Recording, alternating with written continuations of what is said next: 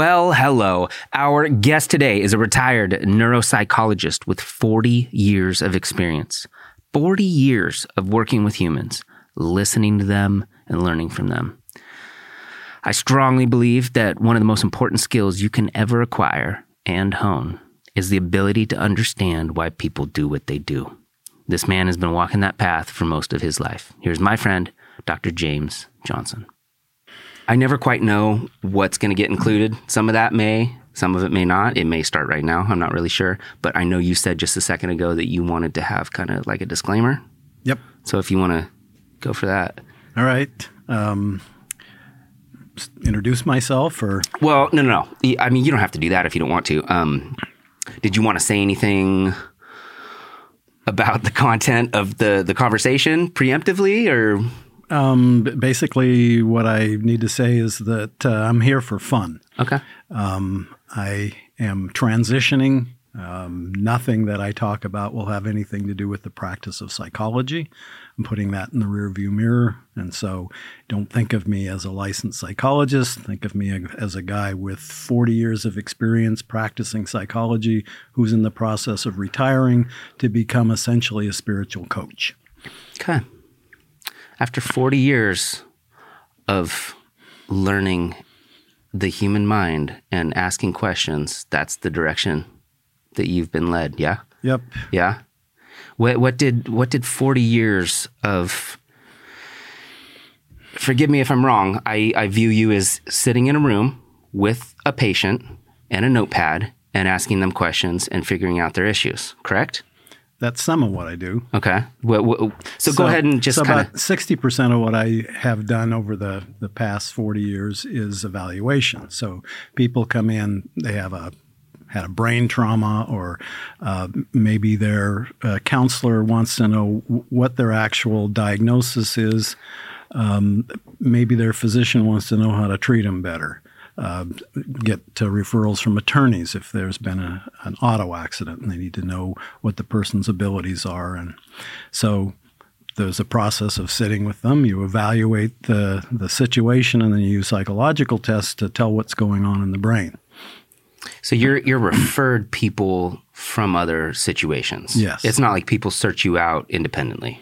Rarely. So maybe 1 in 10 people, maybe they heard somebody else that saw me and they'll come and go, oh, this guy's amazing, so you got to go see him. Okay. So. Cool. And you said it's been exactly 40 years or plus 40? It'll be 40 in October. Wow. It's impressive to stick with the same thing for that long. Yep. People don't really do that anymore.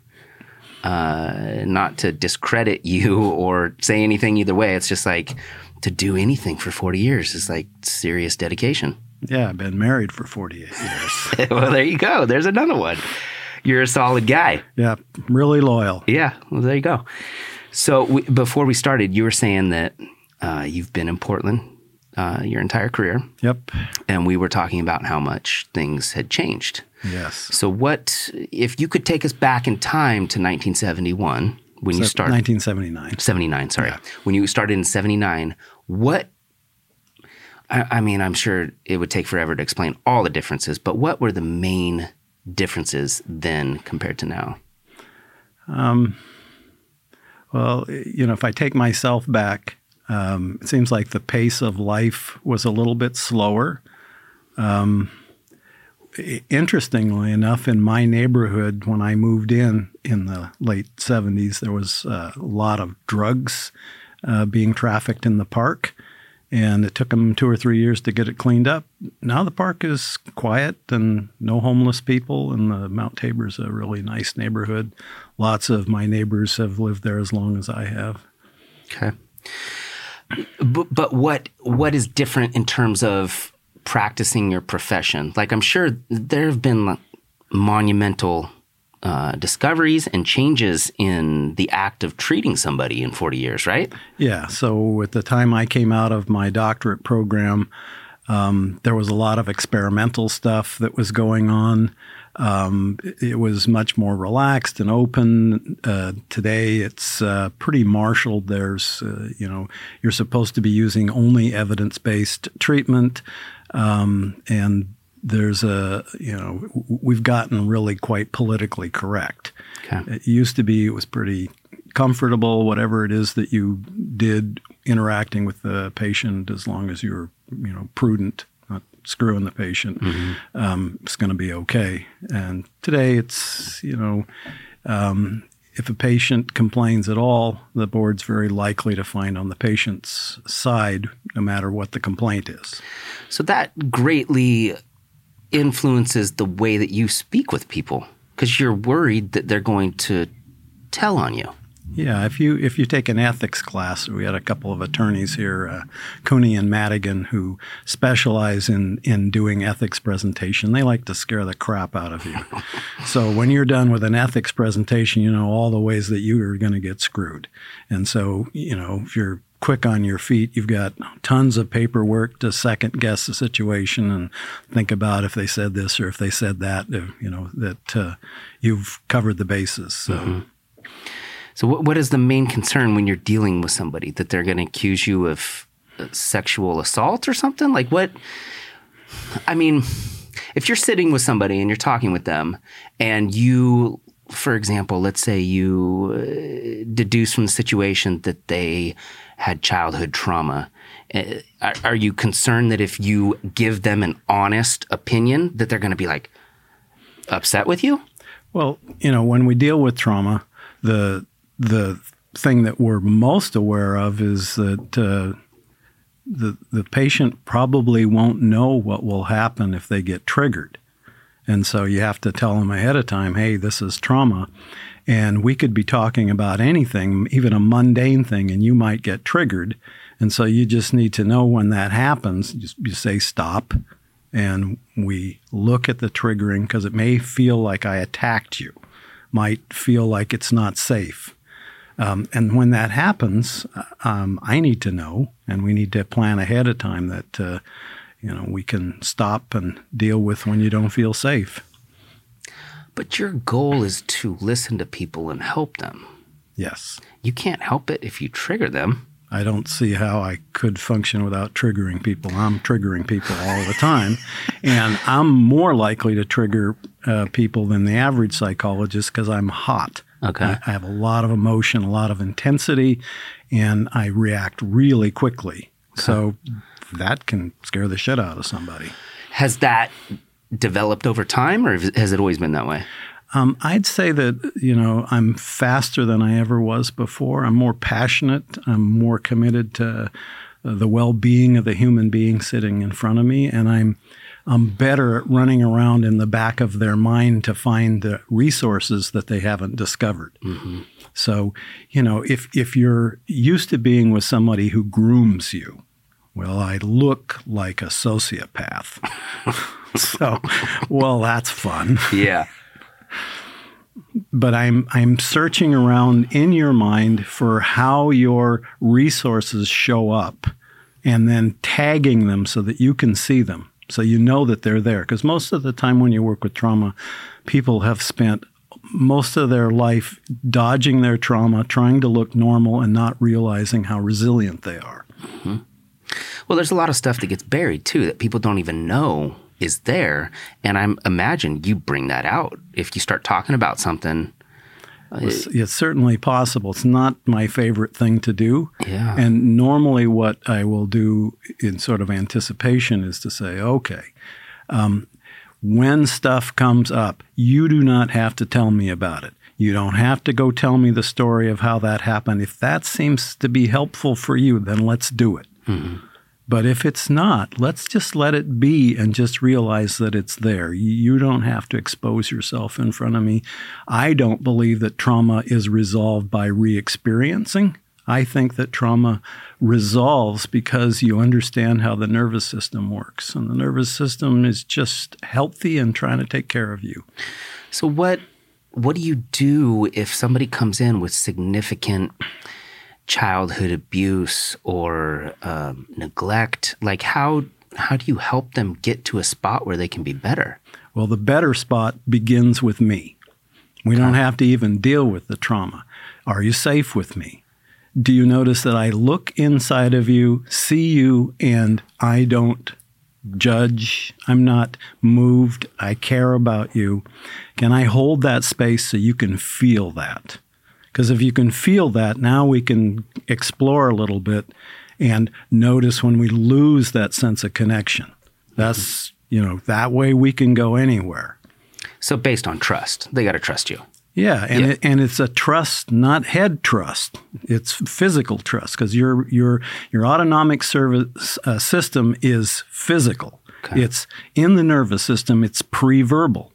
So if you can't establish a pre-verbal trust, so I look at your eyes, and then I notice the energy in your head. Then I feel it down into your body. Then I can feel your hips and your legs and your feet. I can tell how grounded you are. Mm-hmm. And as I'm speaking to you, my voice is hypnotic. You can feel in the voice that your mind is already beginning to do something just a little different. Mm-hmm. Yeah, you must be an expert at reading body language, right? Yep. Yeah. It's a very important skill. Yeah. It's cool. Reading faces is a very important skill. And I mean, I've read books and that were based on studies that have suggested, based on science, based on fact, that women are better at reading faces based on thousands of years of evolution and taking care of babies. Women are just better at reading faces most of the time and understanding the nuance of your eyebrow raising and your eye closing a little bit. And that's typically why guys don't know when people are mad or upset unless they're angry, right? That's what guys are best at. Yeah, because that's how they react. And also the act of crying. That's why women are more likely to cry, correct? To gain a response from a man who can't usually understand what he's seeing. Well, I'd say that women are closer to the tears. They don't see any particular reason to filter them. Yeah, and men are taught that filtering them is a good idea. For sure. Let's keep it tough. Yeah. There's lots of things in that realm.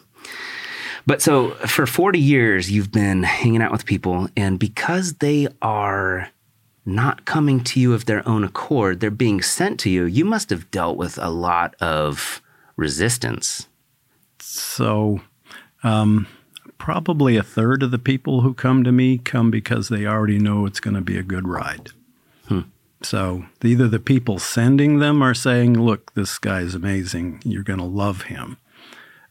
So I don't there's a basic philosophy around resistance. If you're having it, you're creating it. Okay. So you don't have good enough rapport with somebody, then you get resistance. Mm-hmm. So I like people to push back. Okay. I go, congratulations, you're here. You're a real human being. Mm-hmm. You must have an ego in there. Mm-hmm. And it's beautiful. Very cool. Very cool.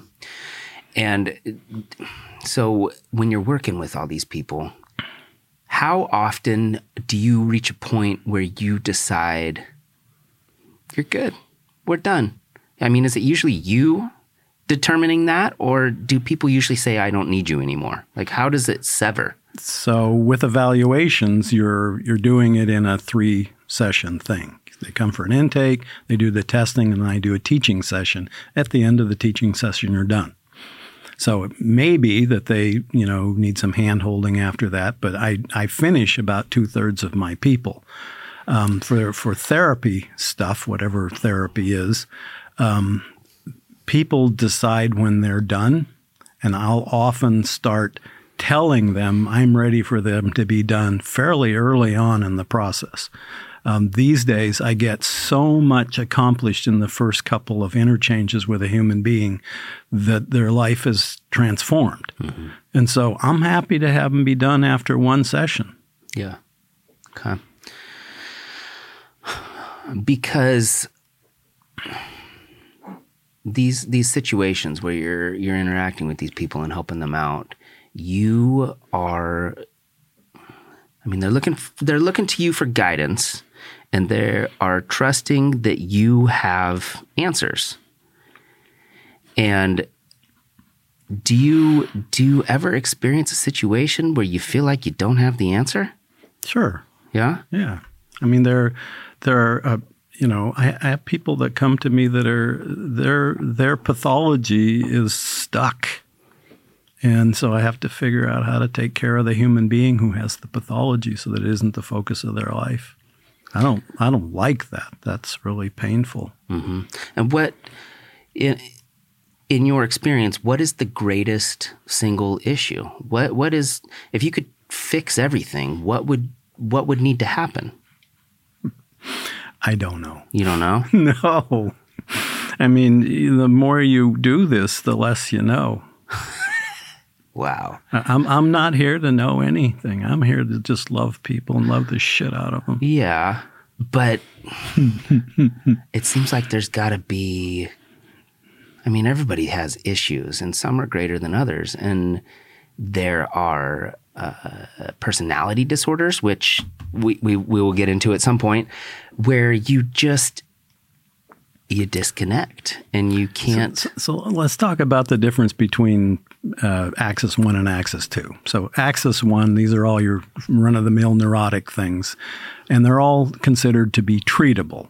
Axis 2 are your personality disorders. These are things that are called egosyntonic. That means I'm identified with my pathology. Mm-hmm. So I'm not that excited about changing it. I'm probably there because somebody else thinks I ought to be there. So that's a different kind of a character. Well, yeah. I mean, how many Axis 2 patients have you had?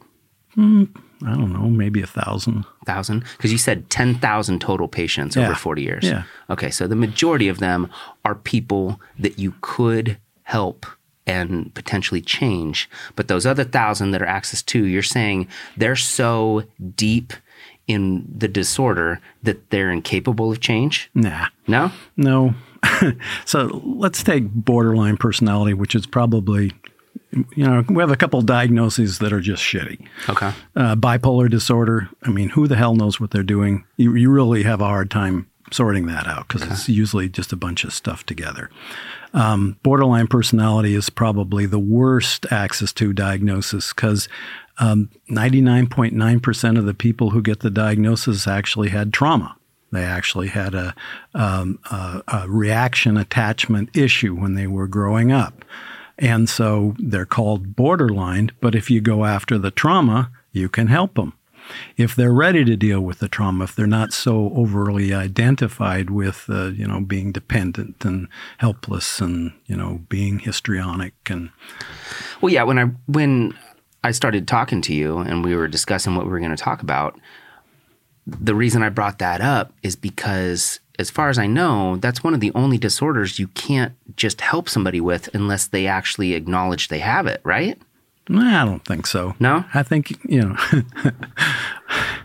supposed to have people's permission in order to treat them, but I use a lot of hypnosis. Okay.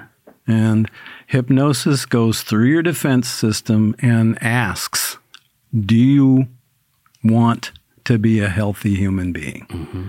And it's rare to get a no. Yeah, but if people don't know, like it's the thing that people say all the time about being crazy. How do you know you're crazy? If you don't, if you just experience, like maybe I'm a psycho right now and I don't know. How would you convince me that I'm a psycho? I wouldn't. But you know what I mean? Like if you think that your experience is real, how is somebody going to tell you that and just wreck your entire life? So do you know somebody that's not delusional? I don't. I think every single person has some sort of issue. It's not an issue. It's just a matter of that reality is constructed. It doesn't show up.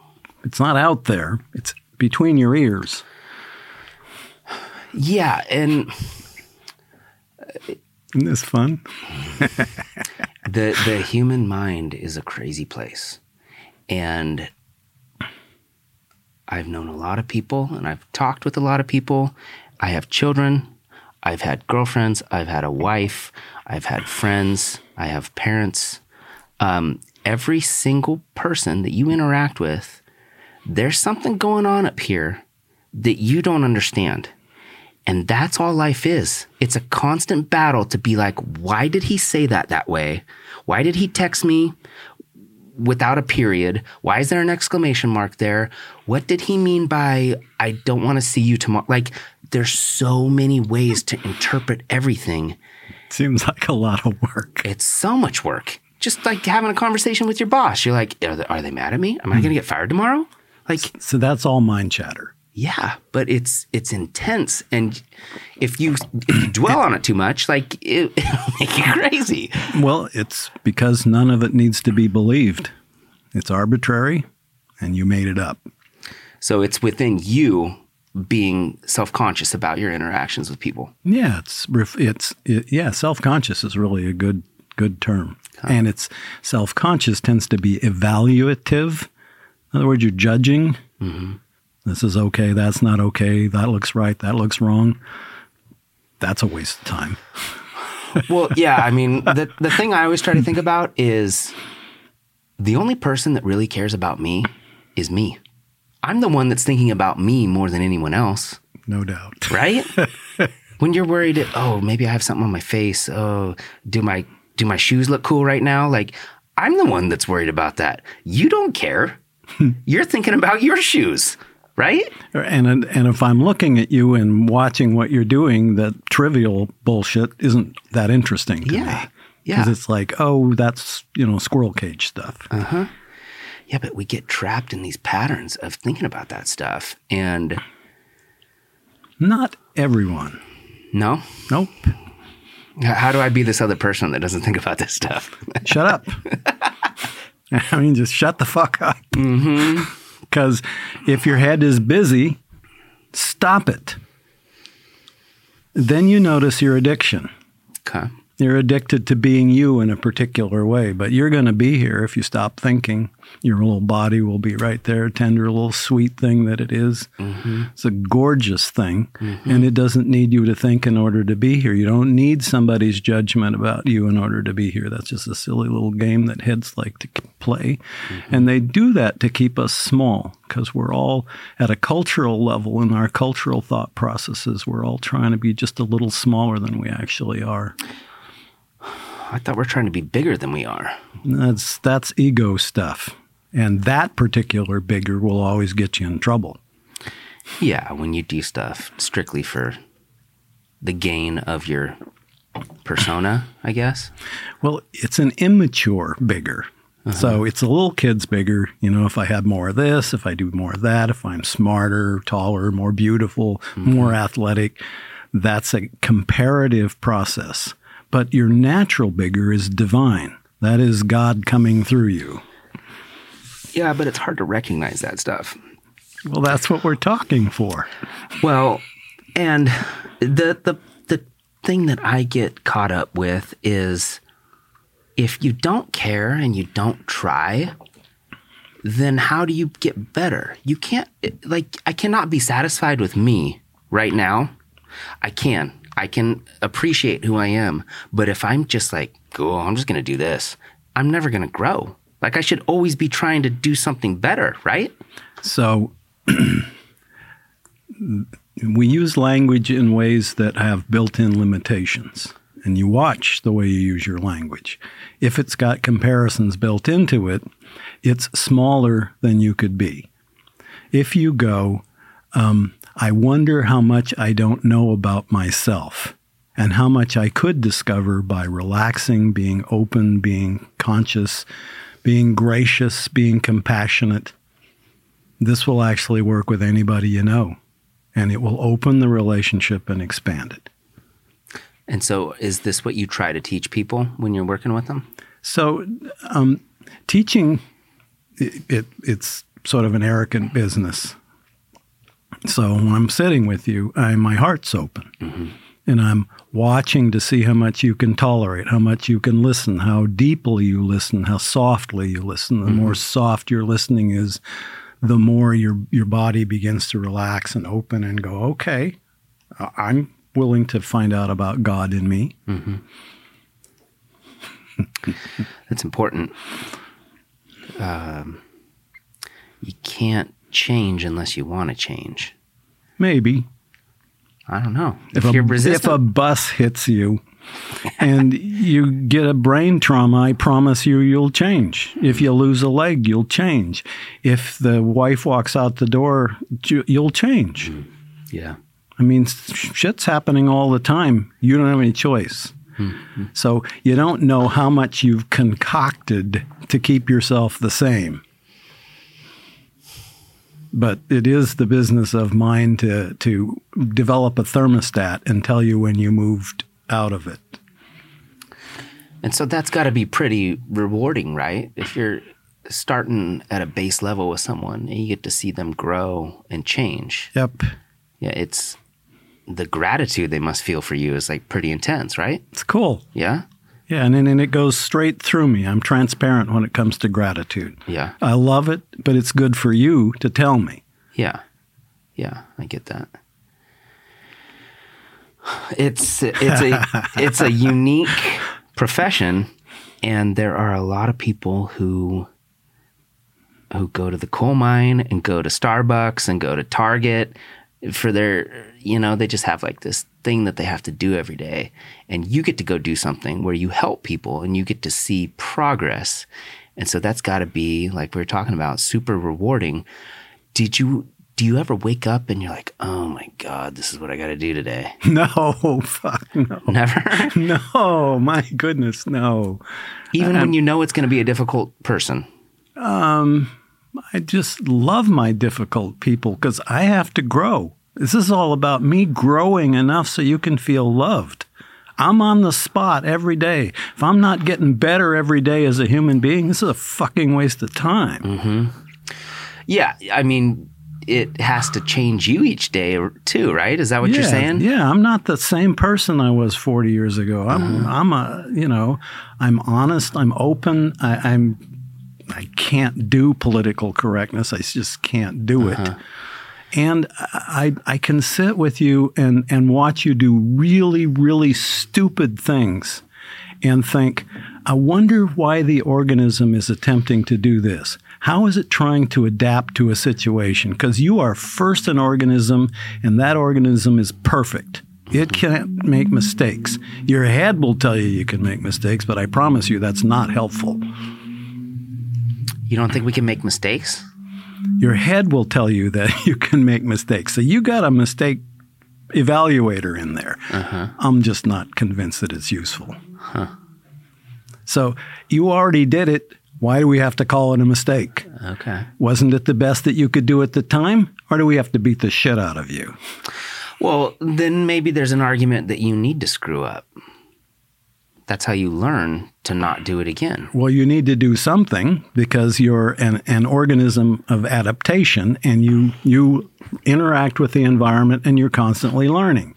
So what's the biggest issue then? Is it shame? Is it guilt? What primary, if you could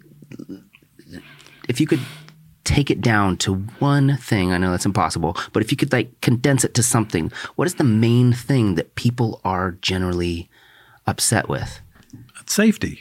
Safety. They don't feel safe. So you're going to be upset. It's only in the neurology it's a safety issue. The neurology has a fight system, a flight system, and a freeze system. Those systems are all designed to keep you from getting killed. That's all they were designed to do. And they're lights that come on like your engine light that says, please check to see if there's a predator in the room. If you're angry, the system is saying, this is something we can kick their ass. If you're anxious, this is something we can get away from. We can run hard enough to get away from this. If you're immobilized, depressed, dissociated, just feel like shit, no energy, that's a really big bear. Yeah.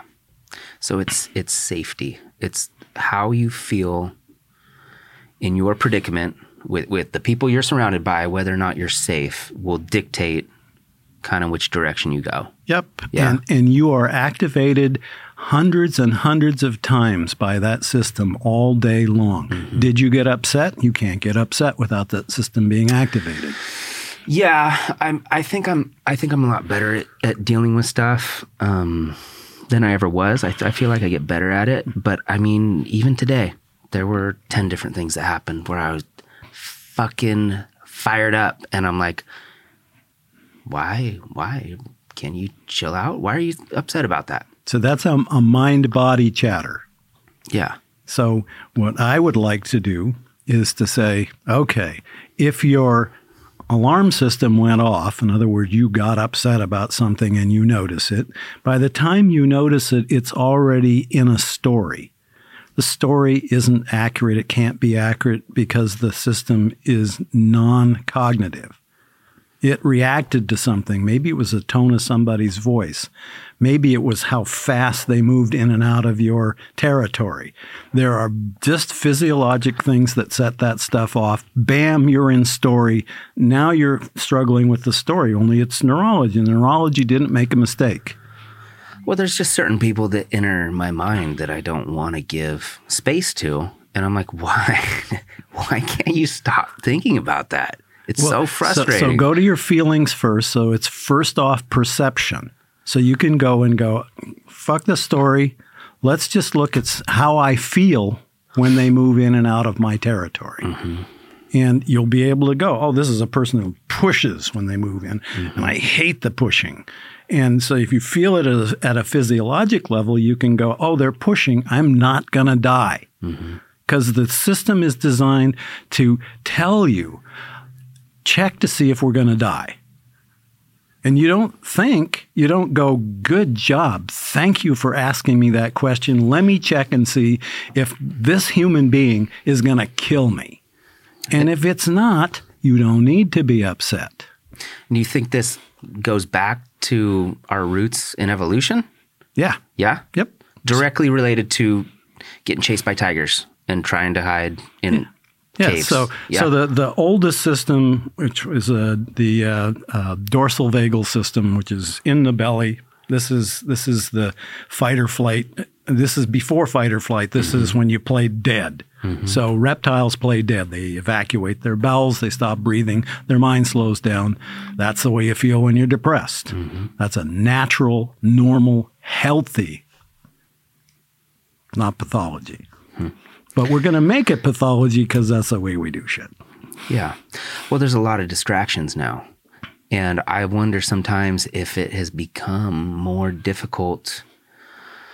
What do you think there are more depressed, mind-diseased people now than there ever were? Do you think that the nature of where we're at with the internet and fucking Instagram and all these different things that distract us, do you think that we are more affected by our environment than we were 200 years ago? Do you think life was easier then? It's a hell of a question. So at the fuck level, we're in chaos. We've got COVID. Politics is horseshit. War, it's like we've not been able to make the world a better place by domination. And yet we just can't seem to stop being superior to somebody. Mm-hmm. So there's a lot of that going on. And the less you can not distract yourself from it, the more it's in your face every day, the more likely you're going to be depressed because it's going to feel like there's a bear in the living room. Yeah, so has it become harder? It feels like either we figured it out and people have always been depressed and crazy, or we are creating depressed, crazy people. Well, at a cultural level, we're not very sophisticated. So our culture isn't going to help us, and the culture is what's going to set the standard for how you do things. If you wake up and you go, I'm not culture, and you can blow up the fucking world, and I don't need to be upset. There's no bear in the room. Mm-hmm. I don't need to be upset. I'm not upset about COVID. I'm sad that, we got Putin over there blowing the shit out of people. Mm-hmm. But it's not upsetting to me. If they drop a bomb on me, I'm toast. So that's kind of where I'm at too. I think a lot of people are very afraid of everything. And I'm like, this is what we got right now. Yeah. I could die tomorrow, so I'm going to enjoy hanging out with you. Like, why waste all this precious time being worried about some thing that may happen? Like, just enjoy what we're doing and stop worrying about everything. So you can do that if your nervous system is regulated. You can't do it if you're lost in story. If you look at the news and you go, that must be true. It's like that's just a representation that leaves out most of the information. Mm-hmm. Everything you do with your mind leaves out most of the information. Well, you could never know everything, and you could never know the real truth. There are so many people and so many, excuse me, so many institutions and rich people fighting against. They don't want us to know what's really going on. They have to. So this conspiracy land. Well, there has to be a concerted effort to keep regular people in this zone, because if there's no way you could ever know what's really going on, people would freak out.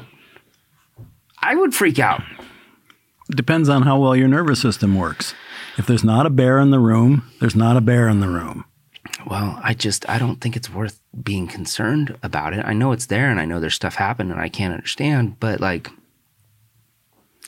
we're only here for maybe 80, 90, 100 years. Like, why are you gonna waste all that time? The older you get, and I never believed anybody that said it until I started getting into my 30s, the older you get, a week will go by. I'm sitting here talking to you right now. I'm going to feel like 10 minutes go by, and it's going to be a week from now. I'll be like, how did that happen already? It just goes by quicker. And instead of enjoying what you're doing, people just get upset about everything. It's so wasteful. It's such a waste of time. So it's useful for your own head to see how beautiful people are. Mm-hmm. And what looks like a waste is only a waste from a particular perspective. We are children. Everything we do is a game. All of your relationships are games, and you can pull back and look at the little rules that run them, and they're very, very childlike. If you're awake, whatever the person does is perfect, because you're not running a con on them. You're not trying to have them fit into some rule. You're not saying you should do that or you shouldn't do that. You're just noticing what they do, and you might be curious and go, wow, that I didn't see that coming.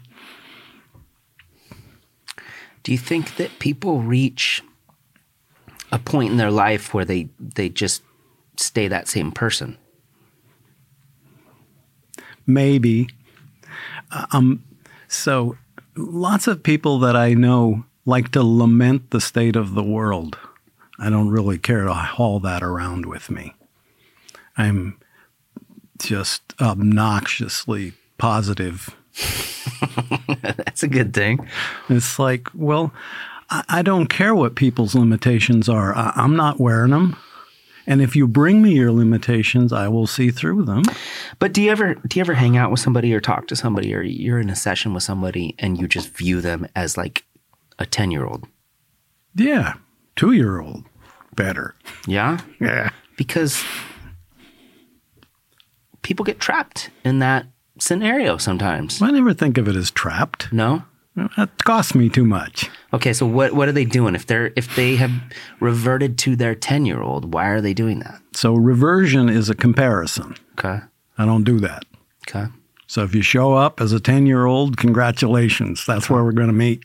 I'm going to love you as a 10-year-old, and we're going to think like 10-year-olds together. And I'm going to be curious to see what you're able to do in addition to being a 10-year-old, or do we need to sit and absolutely accept this is where you're at and this is where the beauty in your life is? Can we celebrate life from this particular place? Do I have to fix you? It's like, fuck me. But you realize when that happens, right? You realize when somebody's talking to you that they are not 47 years old or something, right? Yeah, nobody stays your stated age. You just don't. I watch you moving around. Oops. That's all right. I watch you move around. I feel you move around. You know, what happens to you at a neurologic level over time when you do what I do is you develop mirror neurons. And mine are very well developed. I feel little subtle things in you that shift that you would never notice.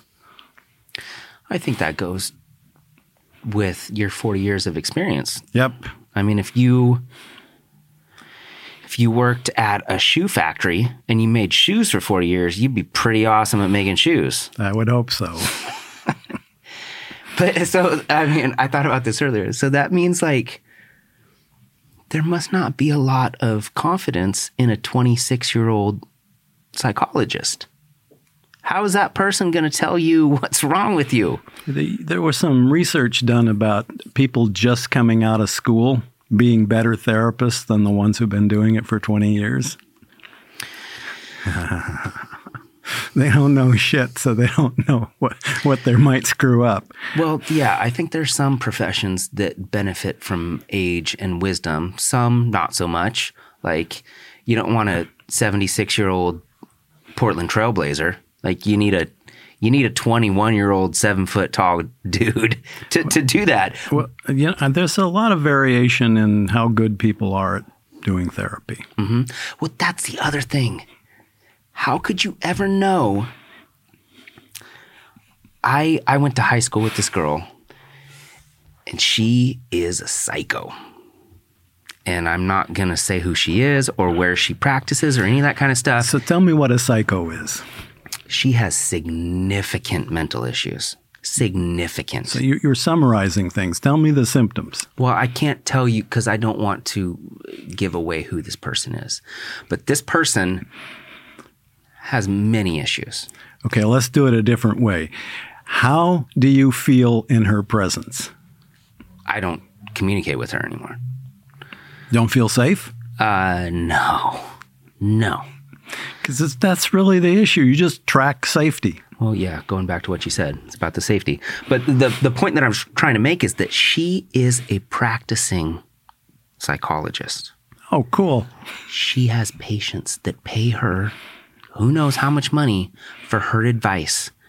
And I would not get a beer at Applebee's with her.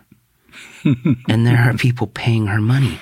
That is the challenge when you're finding someone to give you advice. Yep. How do you have any, just because they have a degree doesn't mean that they know what they're doing. Well, I learned a long time ago that people that I thought were shit as psychologists, as counselors, their patients come out happy. Why? Because they're using the psychologist as a prop in order to fix themselves. And so a lot of really shitty people, they're useful. So you're saying that they go to see somebody so that they can tell other people in their lives, I figured it out. No, they're going to sit with you. You're going to reflect something back. They're going to go, oh, because that's what human beings do with each other. The nervous system develops first. You co-regulate, which means you work with somebody else, and then you auto-regulate. Mm-hmm. Co-regulation is I talk, you go, that goes, oh, I'm okay. He went, I can keep going. So you can take care of me. You can be a whack job. Just scribble notes every once in a while and they think you're figuring something out. Yeah. I mean, it's not like you go into therapy knowing what the hell it is. I tell people when they sit with me, this is not therapy. See, this is why this is good. I probably couldn't have had this conversation with you 10 years ago. No, and I wouldn't have had it with you. Yeah. But now I don't give a fuck. Yeah, well, that's the beauty of it. Well, it's disappointing because I think the majority of people need help. And some seek it out and most do not. And the ones that do, sometimes they get help. And it's beneficial for everyone to be of sound mind and kind and compassionate and caring and be able to appreciate other humans, because that's the biggest problem is just like I said earlier, when you don't know what somebody's thinking or you don't know what their intentions are, you create crazy shit in your mind that's probably not real. It's probably not accurate either. No. We're all just running around with a bunch of crazy shit in our heads that That's why I told you, if you want to not do that, shut the fuck up. Well, it's easy to say. It's a practice. It's a practice. Mm-hmm. It's like a meditative practice. It's like a discipline. So what would you say to people who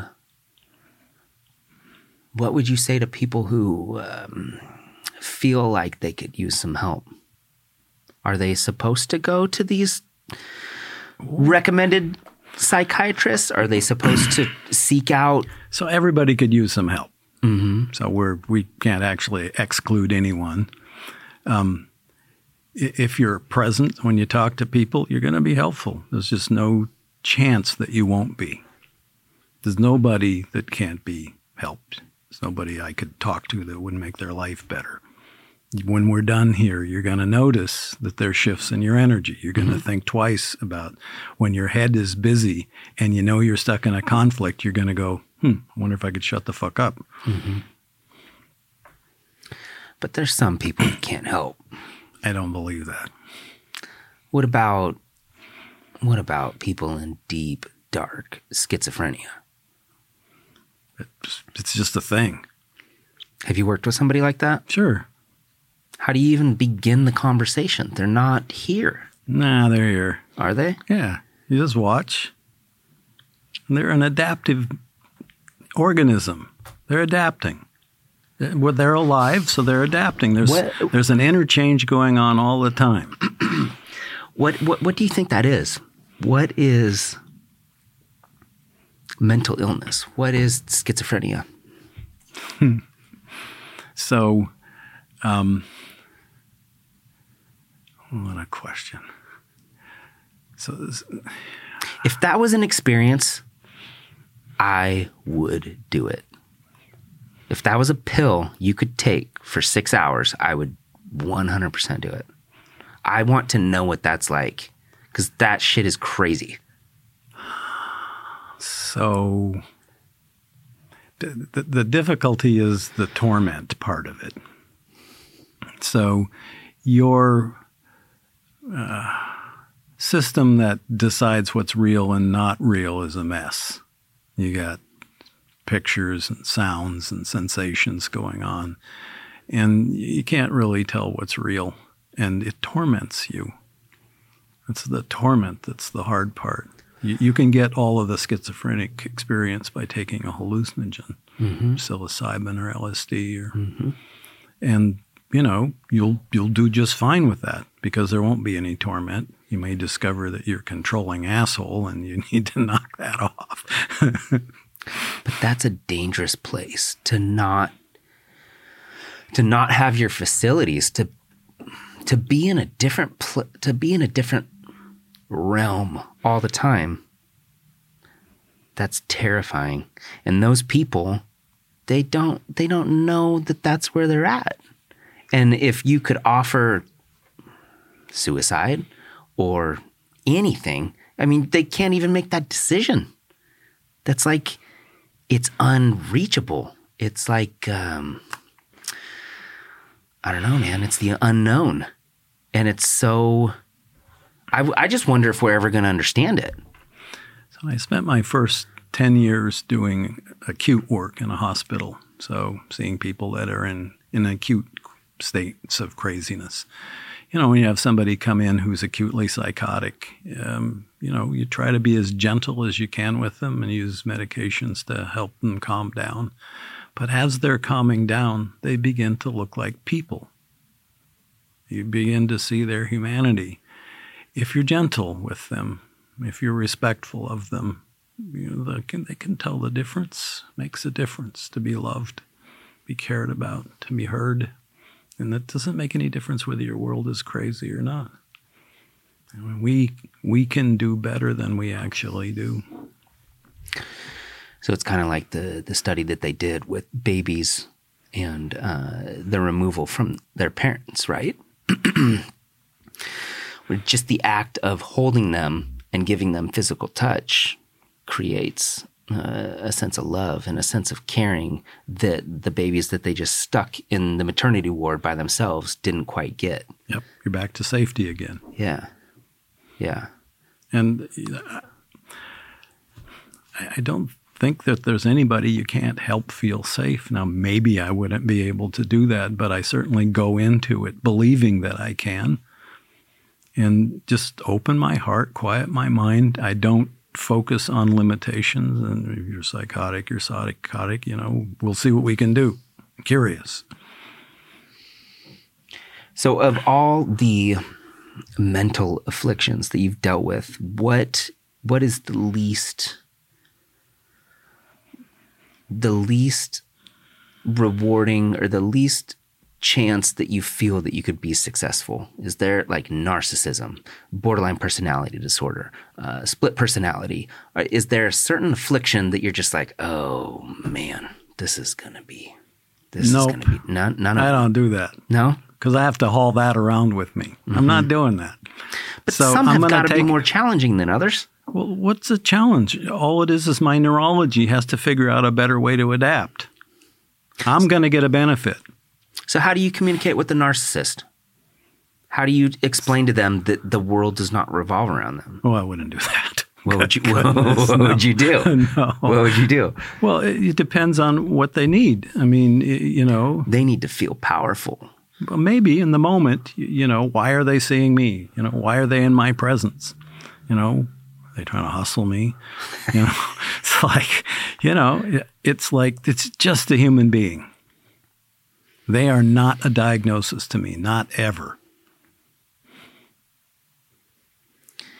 Do you ever feel like you didn't succeed? Well, I certainly feel like I didn't accomplish what I wanted to accomplish. If I see somebody who's tormented and after working with them, I can't reduce the torment enough so that they can feel grounded and stable. That's just awful. I hate that. But it's not mine. They take what they can take. Yeah, but I'm sure you internalize it, right? You said what does that mean? Well, you said you were married for 48 years. Is that right? Yes. Sorry, my throat needs some more something. You've been married for 48 years. Are there nights that you come home and your wife is just like, you go do something in the other room? Well, you're dealing with some stuff. So for the last, since 1993, my office is in my house.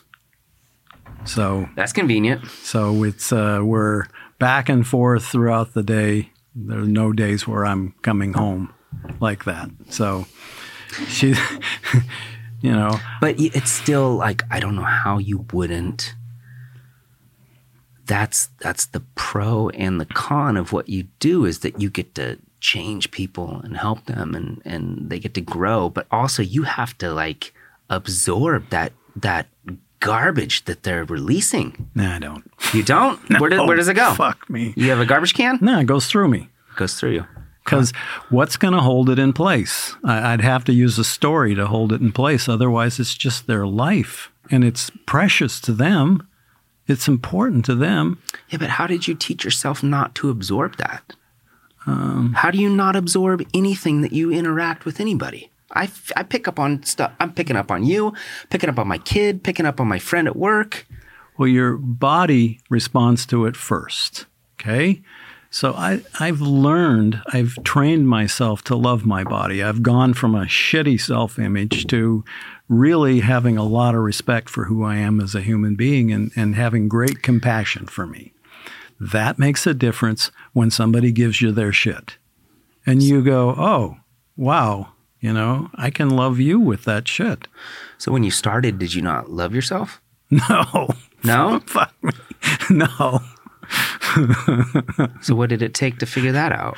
Oh, 30 years of bumping around and being stupid. I started working like maybe 15 years ago with a self-awareness trainer, one of these guys that wakes you up. See, I find that fascinating. And no offense to you or anybody else that does it, but the fact that your therapist has a therapist. It's kind of like when I went through a divorce recently, 5 years ago, and we went to a marriage counselor, and she had been through a divorce. And I was like, how the fuck are you going to give me advice? You don't know what you're doing. And then I thought about it and I was like, actually, she understands it better than somebody who's still married. Yep.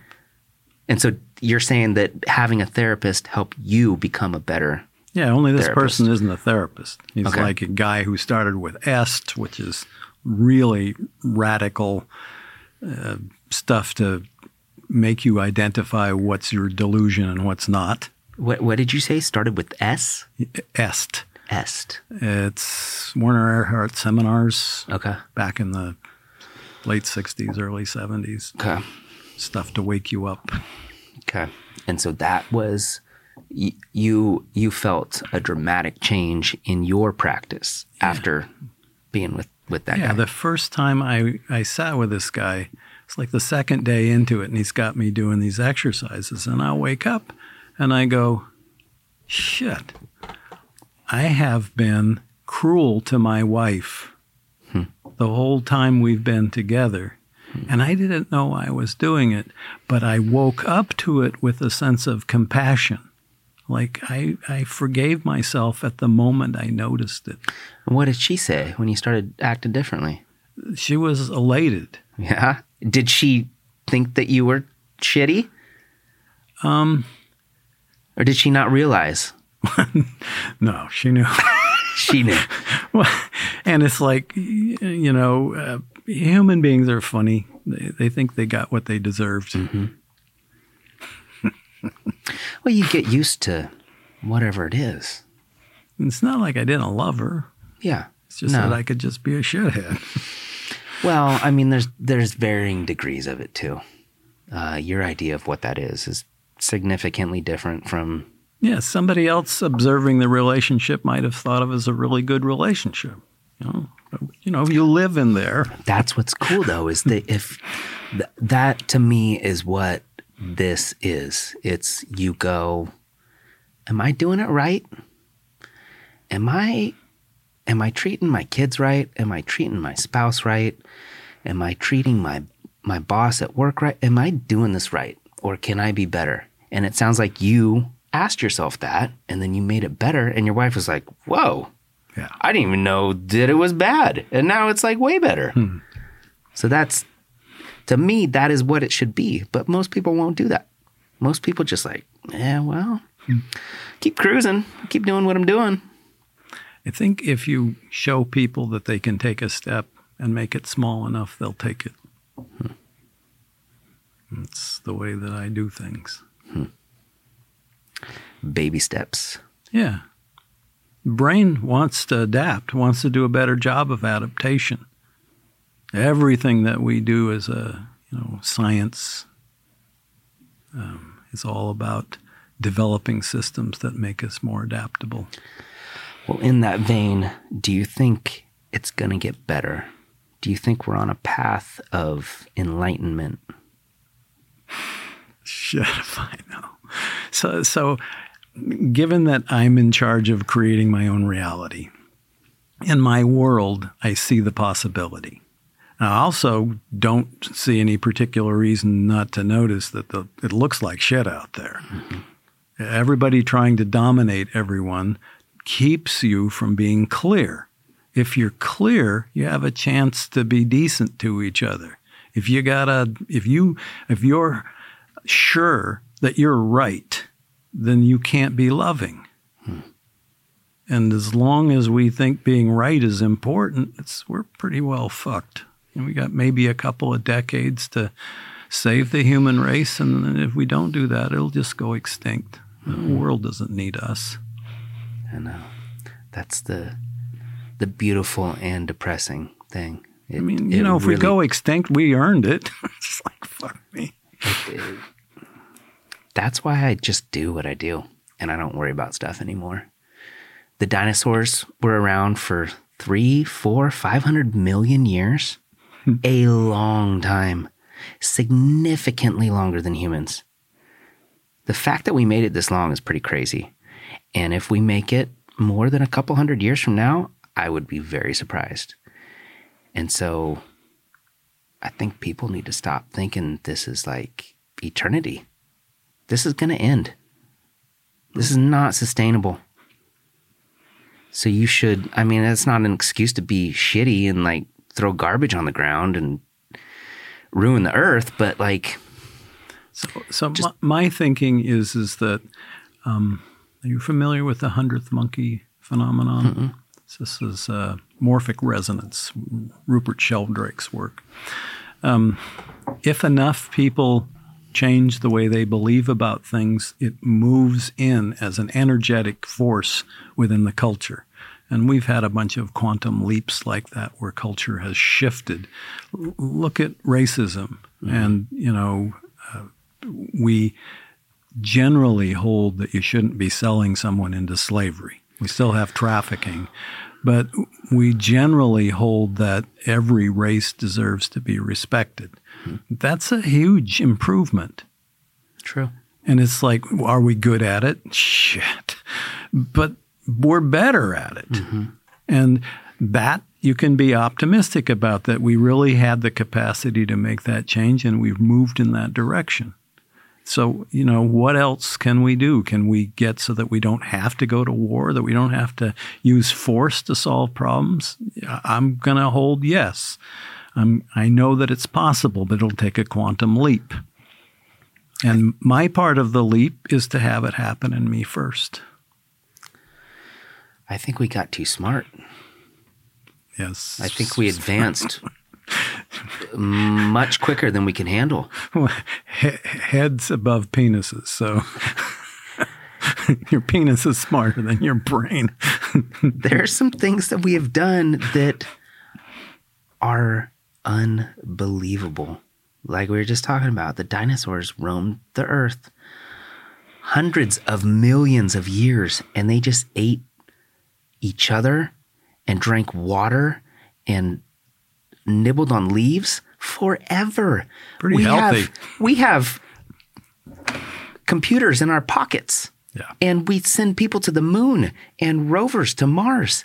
It's insane. And it's unsustainable. And it goes so fast, you can't stop it. So we don't know what's sustainable and what's not. Okay. I mean, we are first off human beings, and if we learn to love each other, if we learn to be respectful, we learn to realize that you think this way and I think that way, so what? What the fuck? Mm-hmm. Then there's a chance. Then we'll see, because the mythology, the biblical mythology of the Tower of Babel is that God messed up all the languages and made everybody so different because when they worked together, they were just up to no good. I have a suspicion we need to reverse that myth. If this person or thing is real, why would you do that? Is he that bored? Which person are you talking about? God. Why is this thing doing this? Is it the best ant farm ever? So what is he doing? So are you having a discussion with me about whether God exists? What is this? Yeah, because I don't subscribe to that.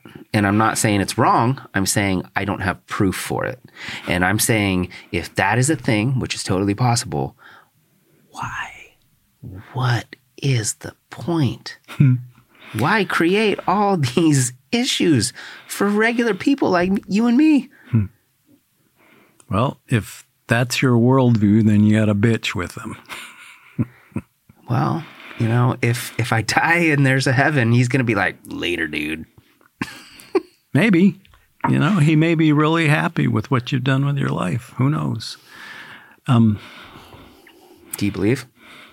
So I'm responsible for what I believe, which means that I make it up. That's all you can do, really. Yeah, you don't have any choice about that. Now I grew up as a fundamental Christian. Mm-hmm. And, I have a degree in Greek and Hebrew biblical languages, so I'm pretty good at that, understanding the Bible. And to me, it's a really lovely religion for children. Mm-hmm. So, to believe in a God that creates the world in 7 days and does miracles, this is just fun. And so you go, well, do you believe or not believe? Well, I have a sense that as a human being, that's really above my pay grade. I don't know whether the God exists or not. I don't have anything in my sensory system that would allow me to verify that. So I simply hold the belief because I find that it's positive and entertaining for me, and it's something I grew up with, so it's part of my culture. But I'm responsible for that. And it's not right for me to hold a belief that costs you something. That's the issue. If the people that believed what was written and what was practiced, it would be a better place. But they don't. They use it as an excuse to make themselves better than someone else who doesn't believe it. And I'm not talking about you. I'm talking about a group of people. If you practice the tenets that were in that book, you would not do the things you do. Well, I think if you talk to people, they'll tell you they do.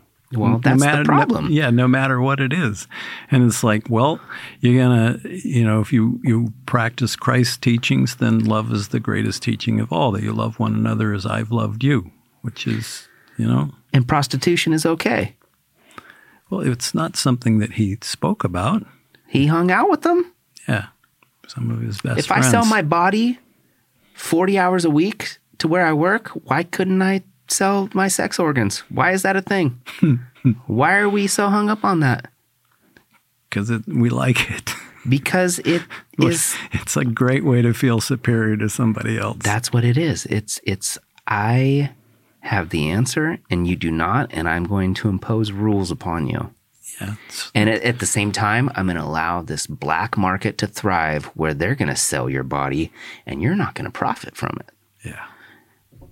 It's a dark, dark world.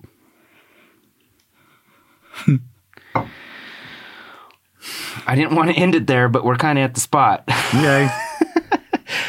So I appreciate you coming down here. That was awesome. It did not go where I thought it would, just like it never does, but it was good. So thank you very much. All right.